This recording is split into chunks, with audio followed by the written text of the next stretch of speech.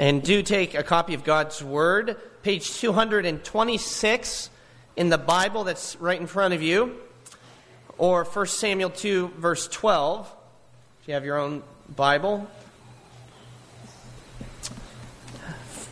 1 Samuel chapter 2, picking up after Hannah's song or Hannah's prayer. And you'll remember that Hannah was praying for the Lord to give her a son. She was barren. The Lord blessed her, gave her Samuel. And part of her prayer also included a vow that if she received a son, she'd give him back to the Lord. And that is now what has taken place. That happened at the end of chapter 1. Samuel worshipped the Lord there. That is at Shiloh. We're reminded again, verse 11, the boy was ministering to the Lord in the presence of Eli, the priest.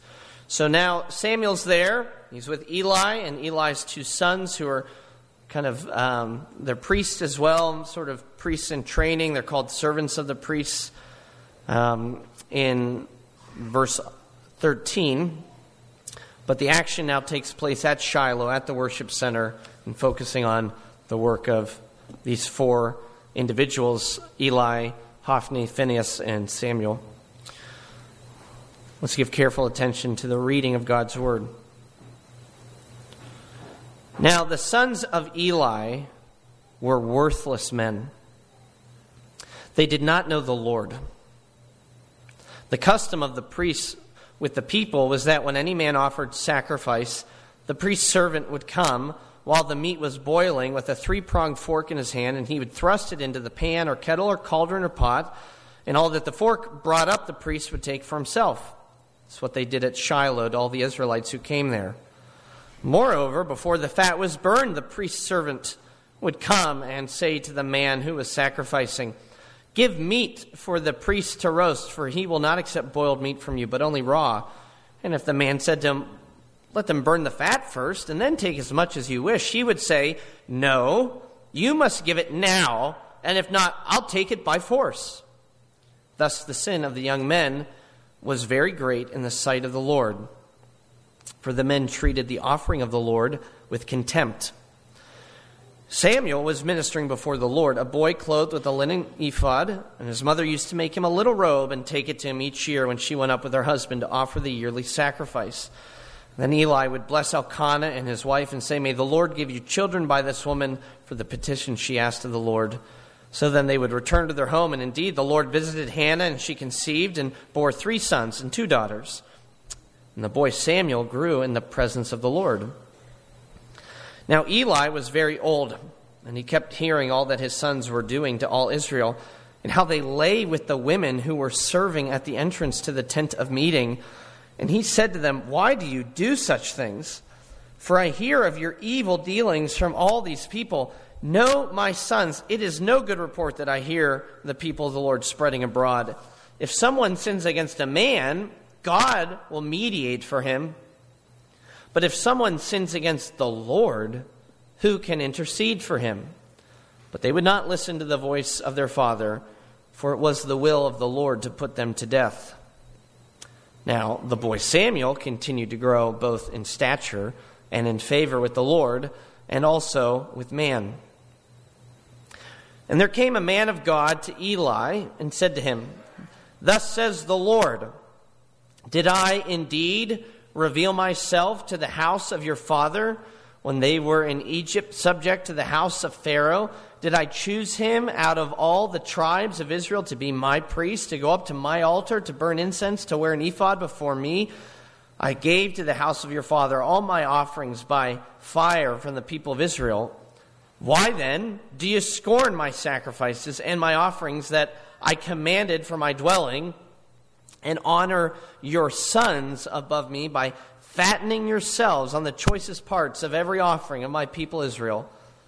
Therefore the Lord, the God of Israel, declares, I promised that your house and the house of your father should go in and out before me forever. But now the Lord declares, far be it from me, for those who honor me I will honor, and those who despise me shall be lightly esteemed. Behold, the days are coming when I will cut off your strength and the strength of your father's house, so that there will not be an old man in your house. And then in distress you will look with envious eyes on the prosperity that shall be bestowed on Israel, and there shall not be an old man in your house forever.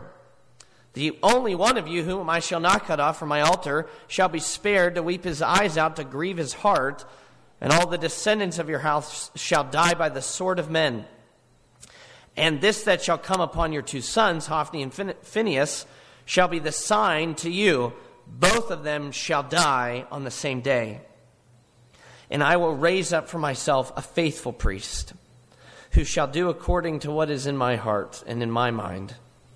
And I will build him a sure house, and he shall go in and shall come out to implore him for a piece of silver or a loaf of bread, and shall say, please put me in one of the priest's places, that I may eat a morsel of bread. Thus far, the reading of God's word. May he bless it and bless the preaching of it as well.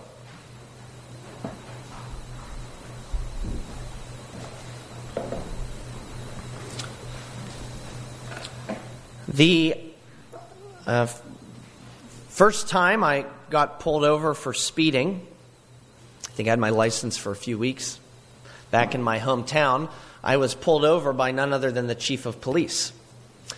And I was on my way to work, running late, and that is a habit I've since kicked. You are all aware.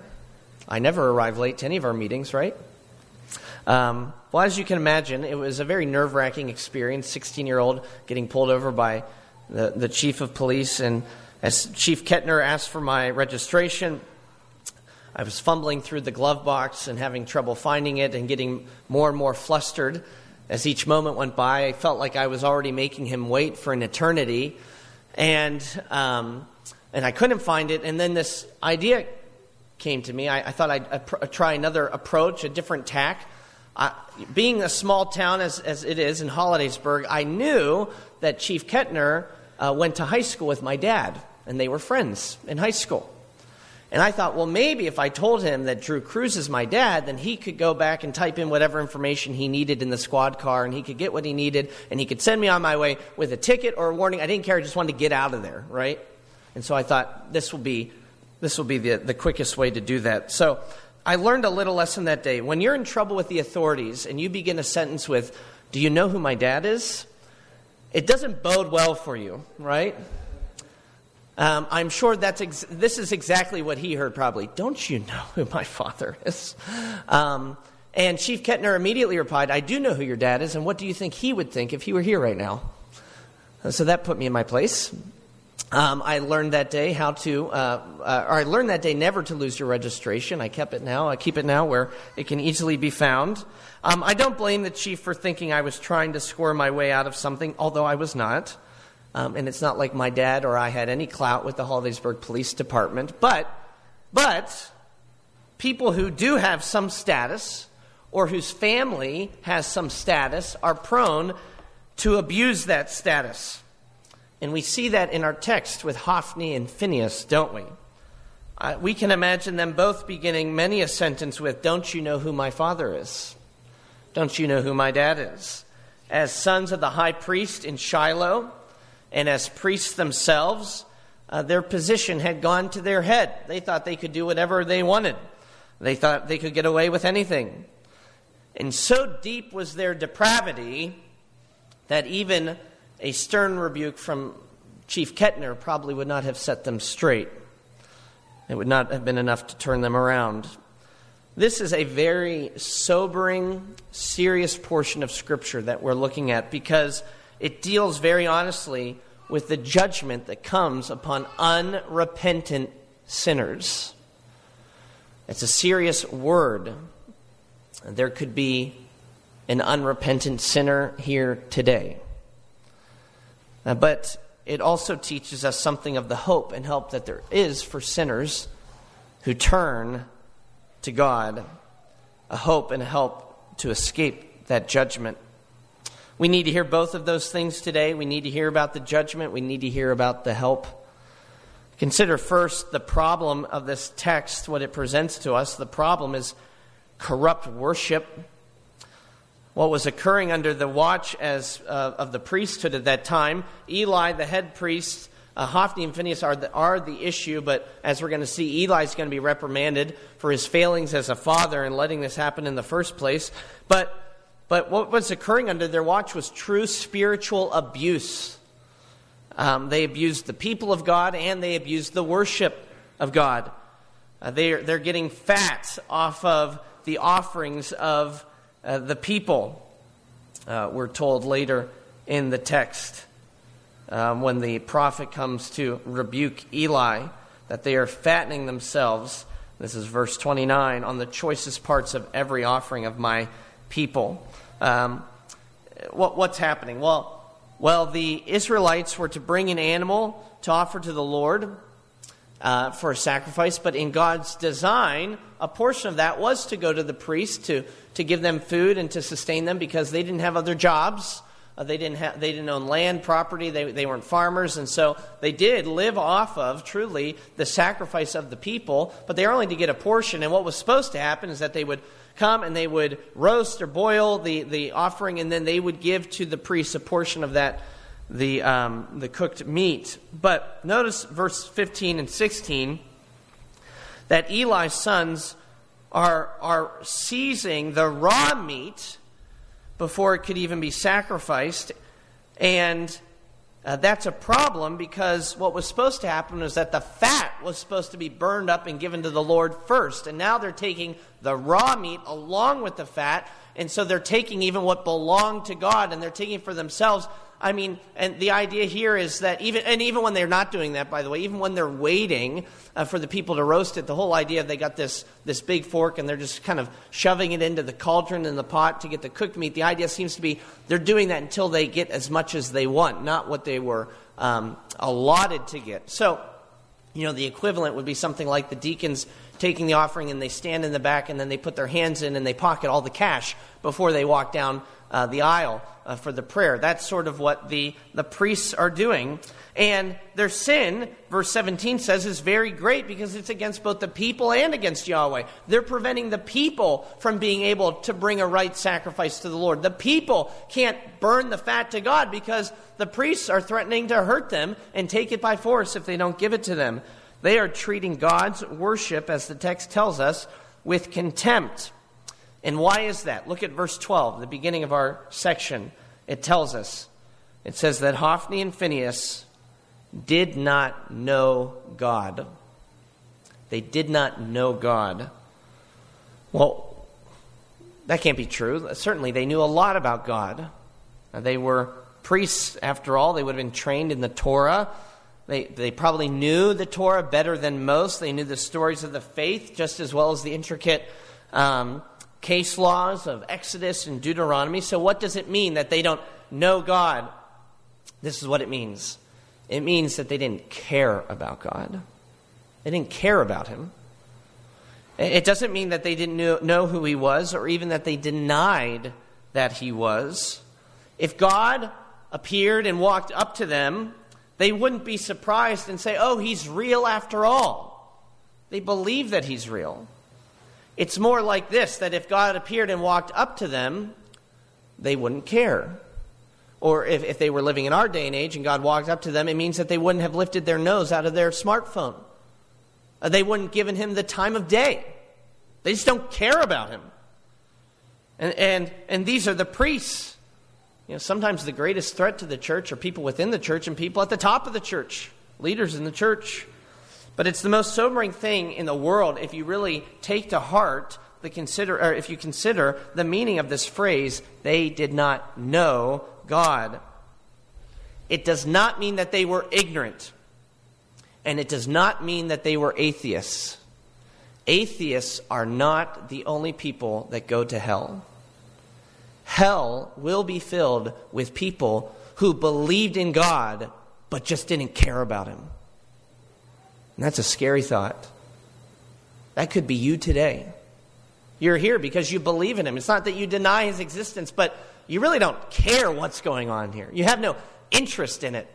You could take or leave God. There will be more than just atheists who are in hell. There will be pastors, elders, deacons, People who attend regularly, morning, evening worship, come to the prayer meeting and go to every other event the church puts on. You need to recognize that your baptism, your profession of faith, your membership, your attendance, your Bible knowledge, none of that can make you right with God. Jesus makes you right with God. And when you have Jesus, you'll care about God. That's the question. Do you care about him today? Does he matter to you? Does he factor into your life at all? Or do you defy him like Hophni and Phinehas? They defy God, and what does God say about them? How does he evaluate them? Verse 12, the sons of Eli were worthless men. And so God pronounces certain judgment. The problem in this text is the corrupt worship. Secondly, see this pronouncement of certain judgment. A pronouncement of certain judgment. It comes later on in the chapter, verses 27 through the end. But before we get there, notice that Eli himself tries to warn his children about where their actions will lead. Look at verse 23. Verse 23, he says, "Why do you do such things? I hear your evil dealings with the people." And truly it was evil. It says that they're fornicating with the women who were serving at the entrance of the tent of meeting. I think this is not a judgment on the worship of God, because some people think, they're occult prostitutes, which was a big part of Baal worship, Canaanite worship. I don't think that's what's happening. I think there are women who are trying to come and worship God rightly, and then these men prey on them, and they take them, and they rape them. So it is evil. Why do you do such things? I hear the evil dealings with these people. No, my sons, it's no good report that I hear the people of the Lord spreading abroad. Now look at verse 25. It says something interesting. If someone sins against a man, God will mediate for him. But if someone sins against the Lord, who can intercede for him? Well, what does that mean? What's he talking about? I think the idea seems to be that if there's a dispute between two people, right? If someone sins against a man, if there's a dispute between two people, at least those people can appeal to God as a just judge. They can appeal to God, or they can appeal to his word. God can mediate, as it were, as a disinterested third party and render true judgment on that situation. But imagine if it's not two people, but God is the prosecutor and you or I are the defendant. Then what hope do we have? Right? What third party could possibly come in and sway God's opinion on a matter like that? What third party could try to appease the wrath of God? And Eli saying to his sons, you have sinned majorly against God. God is upset with you. And what hope do you have? Turn from your sin. But his warning is too little and too late. This passage records for us Eli's failure not only as a priest but as a parent, and the two are intertwined for sure. But look what verse 25, how it ends. It says, they would not listen to the voice of their father, for it was the will of the Lord to put them to death. Well, that's hard to hear. We struggle, I think, with language like that when we come across it in the Bible. What does that mean? It was the Lord's will to put somebody to death, similar to, God hardened Pharaoh's heart, and it's kind of mysterious on the one hand. It sounds unfair on the other hand. I think Dale Ralph Davis has the best word on this. He's an Old Testament commentator from RTS, a retired professor there. And he talks about how some people will respond in defiance and criticism of God, of his cruelty. Others will get caught up in the theological mystery of it all. At what precise point is it that it's too late to repent of your sin and kind of get all very esoteric about it? But this is what he says. He says, both the critic of God and the curious are wrong. Our place is not to question or to comprehend, but to tremble. To tremble before God who can justly make sinners deaf to the very call of repentance. And I do think that's the right response as we read this passage. We're to tremble at the thought of where unrepentant sin leads. It leads to judgment. It leads to damnation. It leads to destruction. And there's no getting around it.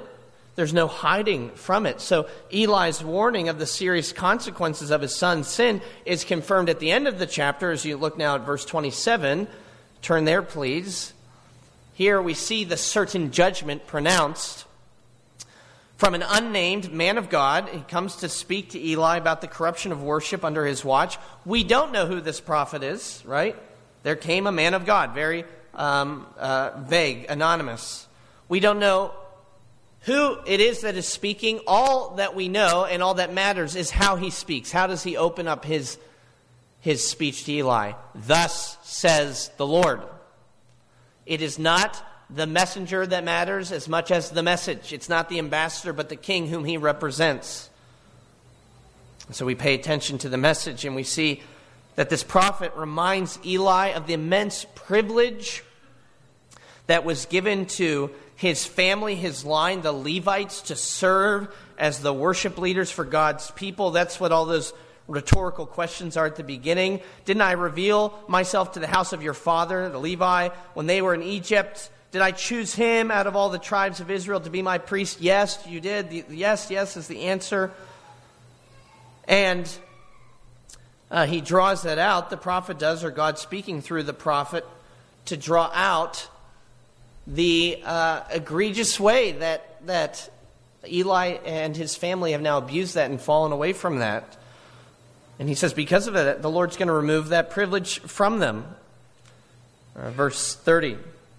Far be it from me, for those who honor me I'll honor, but those who despise me I shall esteem very lightly. I think that's kind of, we hear an echo of that later in Revelation. You know, Jesus is warning to the churches that if they don't repent and return, he's going to remove their lampstand, right? He's going to remove the light from them. The privilege that they have will be taken away. That's what God says is going to happen here. The light of God's countenance can be removed from those who at one time were called God's people, even from those who at one time leading God's people, even them. Look at verses 31 and 34. I'm going to read them again because they're very important. Behold, the days are coming when I will cut off your strength, talking to Eli, and the strength of your entire house, so that there won't even be an old man left. That's what he's saying. Verse 32. Then in distress you will look with envious eyes on the prosperity that shall be bestowed on Israel, and there shall not be an old man in your house forever. And the only one of whom I shall not cut off from my altar shall be spared to weep his eyes out, to grieve his heart, and all the descendants of your house shall die by the sword of men. Verse 34, in this that shall come upon your two sons, Hophni and Phinehas, shall be the sign to you. Both of them shall die on the same day. Well, those are scary words, but I think the scariest words there are these. The days are coming. Right? You saw that at the beginning of verse 31. Behold, the days are coming. There's no ifs, buts, or maybes about it. This is the certainty of judgment. It's going to happen. It's coming. This is where sin leads. There's no escaping. We need to hear that today. Even for people who are in positions of leadership in the church. Even for people who are faithful in the church, who profess to be Christians. Even for people who do a better job than Hophni and Phinehas at looking like they are believers on the outside. Hophni and Phinehas certainly weren't doing that, but we can do a pretty good job of that, right? You know, we display outward acts of false piety, and we think then we're in the clear. But don't fool yourselves. You know, I was thinking one of my favorite books as a child, probably an adult too, Where's Waldo? Am I right? It's just, it doesn't get better than Where's Waldo. The genius of it is that Waldo is not hiding, is he?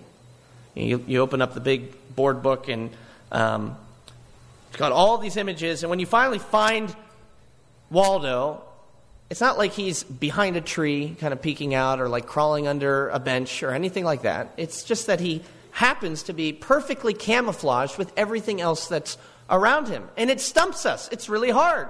So we have to go to the back of the book and find the key, right, to actually discover where Waldo is. But he's not hiding. He's just doing his thing. He's just there. But we can't see him.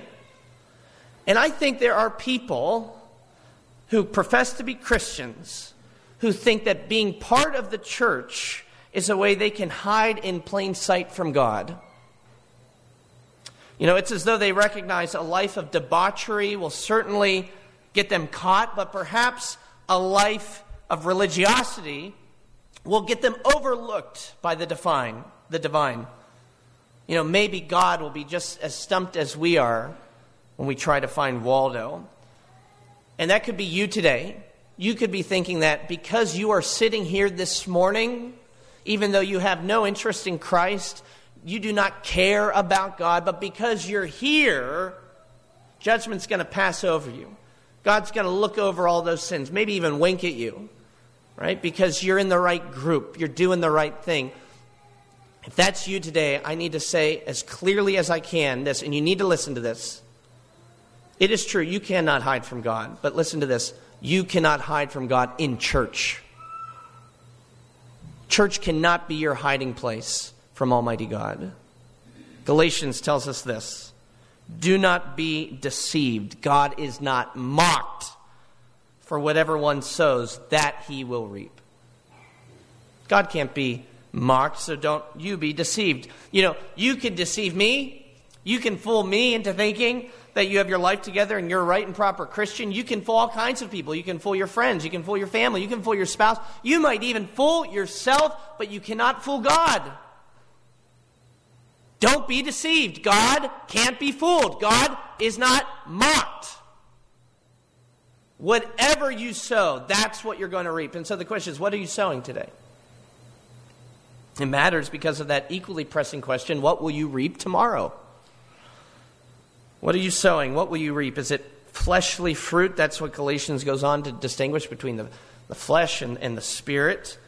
Are you sowing good works that are done in yourselves, that are done by yourself, that are done for yourself? All of that is rotten and it is worthless, just like God said about Hophni and Phinehas. They are worthless.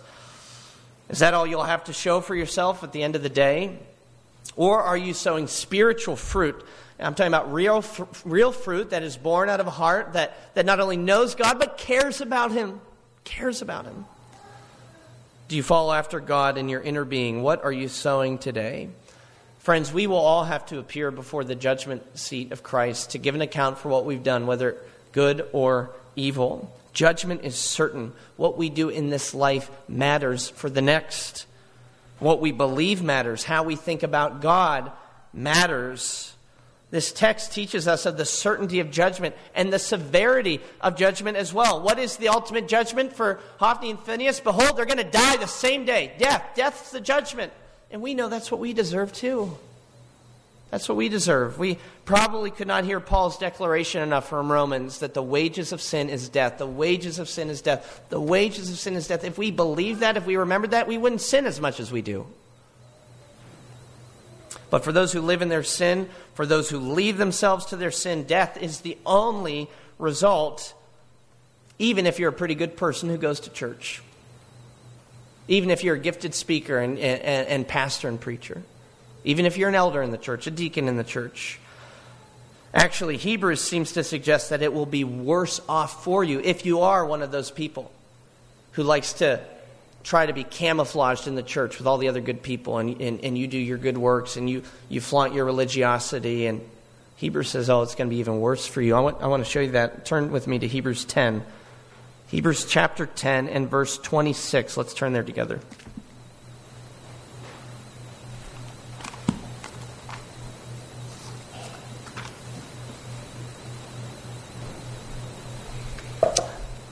Another sobering text here. Hebrews 10 and verse 26. Read to verse 31. For if we go on sinning deliberately after receiving the knowledge of the truth, there no longer remains a sacrifice for sins, but only a fearful expectation of judgment and a fury of fire that will consume the adversaries. Anyone who has set aside the law of Moses dies without mercy on the evidence of 2 or 3 witnesses. How much worse punishment do you think will be deserved by the one who has trampled underfoot the Son of God and has profaned the blood of the covenant by which he was sanctified, and who has outraged the Spirit of grace? For we know him who said, vengeance is mine, I will repay. And again, the Lord will judge his people. And then this final word, it is a fearful thing to fall into the hands of the living God. It's a fearful word that we read there in Hebrews 10 about those who go on sinning deliberately, thinking that they're all good because they go through the motions. It's a scary word for us. It's 1 Samuel 2 is a scary word for Hophni and Phinehas. But it's scarier. It's scary not just for them, but for the whole nation, right? The prophet's message to Eli is bad news, not only for him and his family, but for the entire nation. We are disappointed when pastors fail us, and rightly so. But the stakes are not as high today as they once were, because a pastor, thank God for this, I do not represent you before Almighty God. But that isn't the way it worked in the Old Covenant. The priests were truly mediators. They're the ones that brought the people before God. Without the priests, they could not get to God. And if you had a sinful priest, that's how God looked upon the whole nation. They're a bunch of sinners. They're unclean. They're impure. Without the priests, they had no way to approach the holy God. This is a word of terror for the whole nation when God says, I'm going to destroy the priesthood. That's essentially what he says to Eli, right? I'm going to kill you and your sons, and there's not even going to be anybody left in your family. It's a word of judgment. But did you notice it also comes with a word of hope? We've seen the problem is corrupt worship. We've seen the pronouncement of certain judgment. Finally, the promise of coming hope. Verse 35, God says he embeds within this message of terror, this message of hope, I will raise up for myself a faithful priest who shall do according to what is in my heart and in my mind. And I will build him a sure house, and he will go in and out before my anointed forever. And so here the promise of a faithful priest is juxtaposed against the judgment of a faithless priesthood. And who could he be? Who is this priest? Well, the whole chapter has been dropping hints. It's Samuel. It's Samuel. Have you noticed the construction of this chapter has been switching back and forth between describing Eli's sons and describing Hannah's son. While they're worthless men, sandwiched between their tales of woe and priests who do not know God, we're told about Samuel, who grows up in the presence of the Lord, verse 21, or the one who continued to grow both in stature and in favor with the Lord, verse 26. And so here we see the mercies of God, who actually never leaves his people hopeless or helpless. When all seems lost, when sin and darkness seem to have won the day, here's a glimmer of hope that shows us that all is not lost. There is more yet to come. The people who hear this are meant to have this anticipation of this new prophet and priest and what he can do for the nation. But as you and I, new covenant Christians that we are, as we read this, God wants us to have a greater and a grateful anticipation of not what Samuel did, but of what Jesus does. He really is the priest who has this sure house, who will go in and out before God forever. He's the sure and perfect priest. Samuel was just a placeholder. And do you know how we know that? Do you know why it is we know that? We're given a big clue as to why Samuel isn't the priest everybody's hoping for. It's in chapter 25. If you want to turn there. There's just 3 words. They're fascinating. And they give us everything we need to know that we need to look beyond Samuel. Look at chapter 25 in the first verse, in the first 3 words.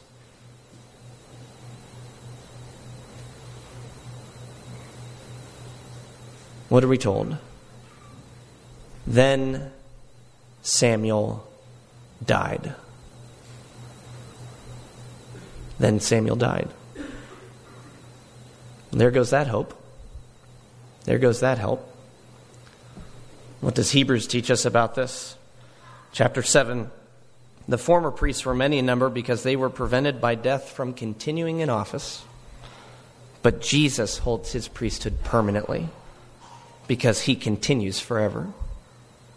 What's the point? Well, actually, chapter 7 goes on to tell us the very next sentence. It says, here's the takeaway. Consequently, he is able to save to the uttermost those who draw near to God through him, because he always lives to make intercession for them. The takeaway of this priest, Jesus Christ, is the uttermost salvation that we have in him. That's what we get to take away. Salvation to the uttermost. We have in the perfect, ever-living, ever-loving high priest Jesus Christ a salvation that nobody can take from us. That nothing can take from us, even our own sin. We're meant to see how Christ and Christ alone can save us from the worst sins and the deepest fears and even the greatest of enemies. Saves us even from the wrath of God. Here's the one that Eli could not fathom, right? But if you've sinned against God, who is there to intercede? Right? If God's against you, who can come and sway Almighty God? How about Almighty God, Jesus Christ? The God-man, the mediator. The one, we're told in Hebrews 7:25, always lives to make intercession. Eli had no idea. Who is there to intercede? And now we can say, Jesus, Jesus, Jesus lives to intercede. Friends, this is what you have in the gospel. You have a priest who never dies, who always lives, who's always interceding for you, always praying for you, always taking your burdens as his own, your cares as his own, bringing them before God his Father, the Heavenly Father. And you know what? When the Father hears him pray, when the Father hears his requests, the Father always says, yes, you have it, whatever you ask of me, because he's a perfect Son, and that makes him a perfect priest. And so today, you must hear me when I say this. Stop hiding in your sin. Stop hiding in church. Hide in Jesus Christ, for he alone gives salvation to the uttermost. Let's pray. Father, we are grateful for the Scriptures and how they teach us of things we need to know for our faith and life, difficult things like judgment and what comes of sin that's unrepented of, but it gives us such hope for when we turn from our sin and we turn to Christ. We have one who intercedes for us, who always lives to intercede for us. And so we thank you that indeed in him we have a salvation to the uttermost. That's your promise, that for those who draw near to you through Christ, you save perfectly. And we have no fear of falling away. Lord, with that truth, pry us away from the sin we cling to, the fears that dictate our thoughts. Bring us back to this simple gospel truth, that in Jesus Christ we are reconciled to you. We have peace with you, and we no longer need to fear. I pray that you would write the truths of your word upon our hearts, that we would live in light of them and follow after you more fully. In Christ's name I pray, amen.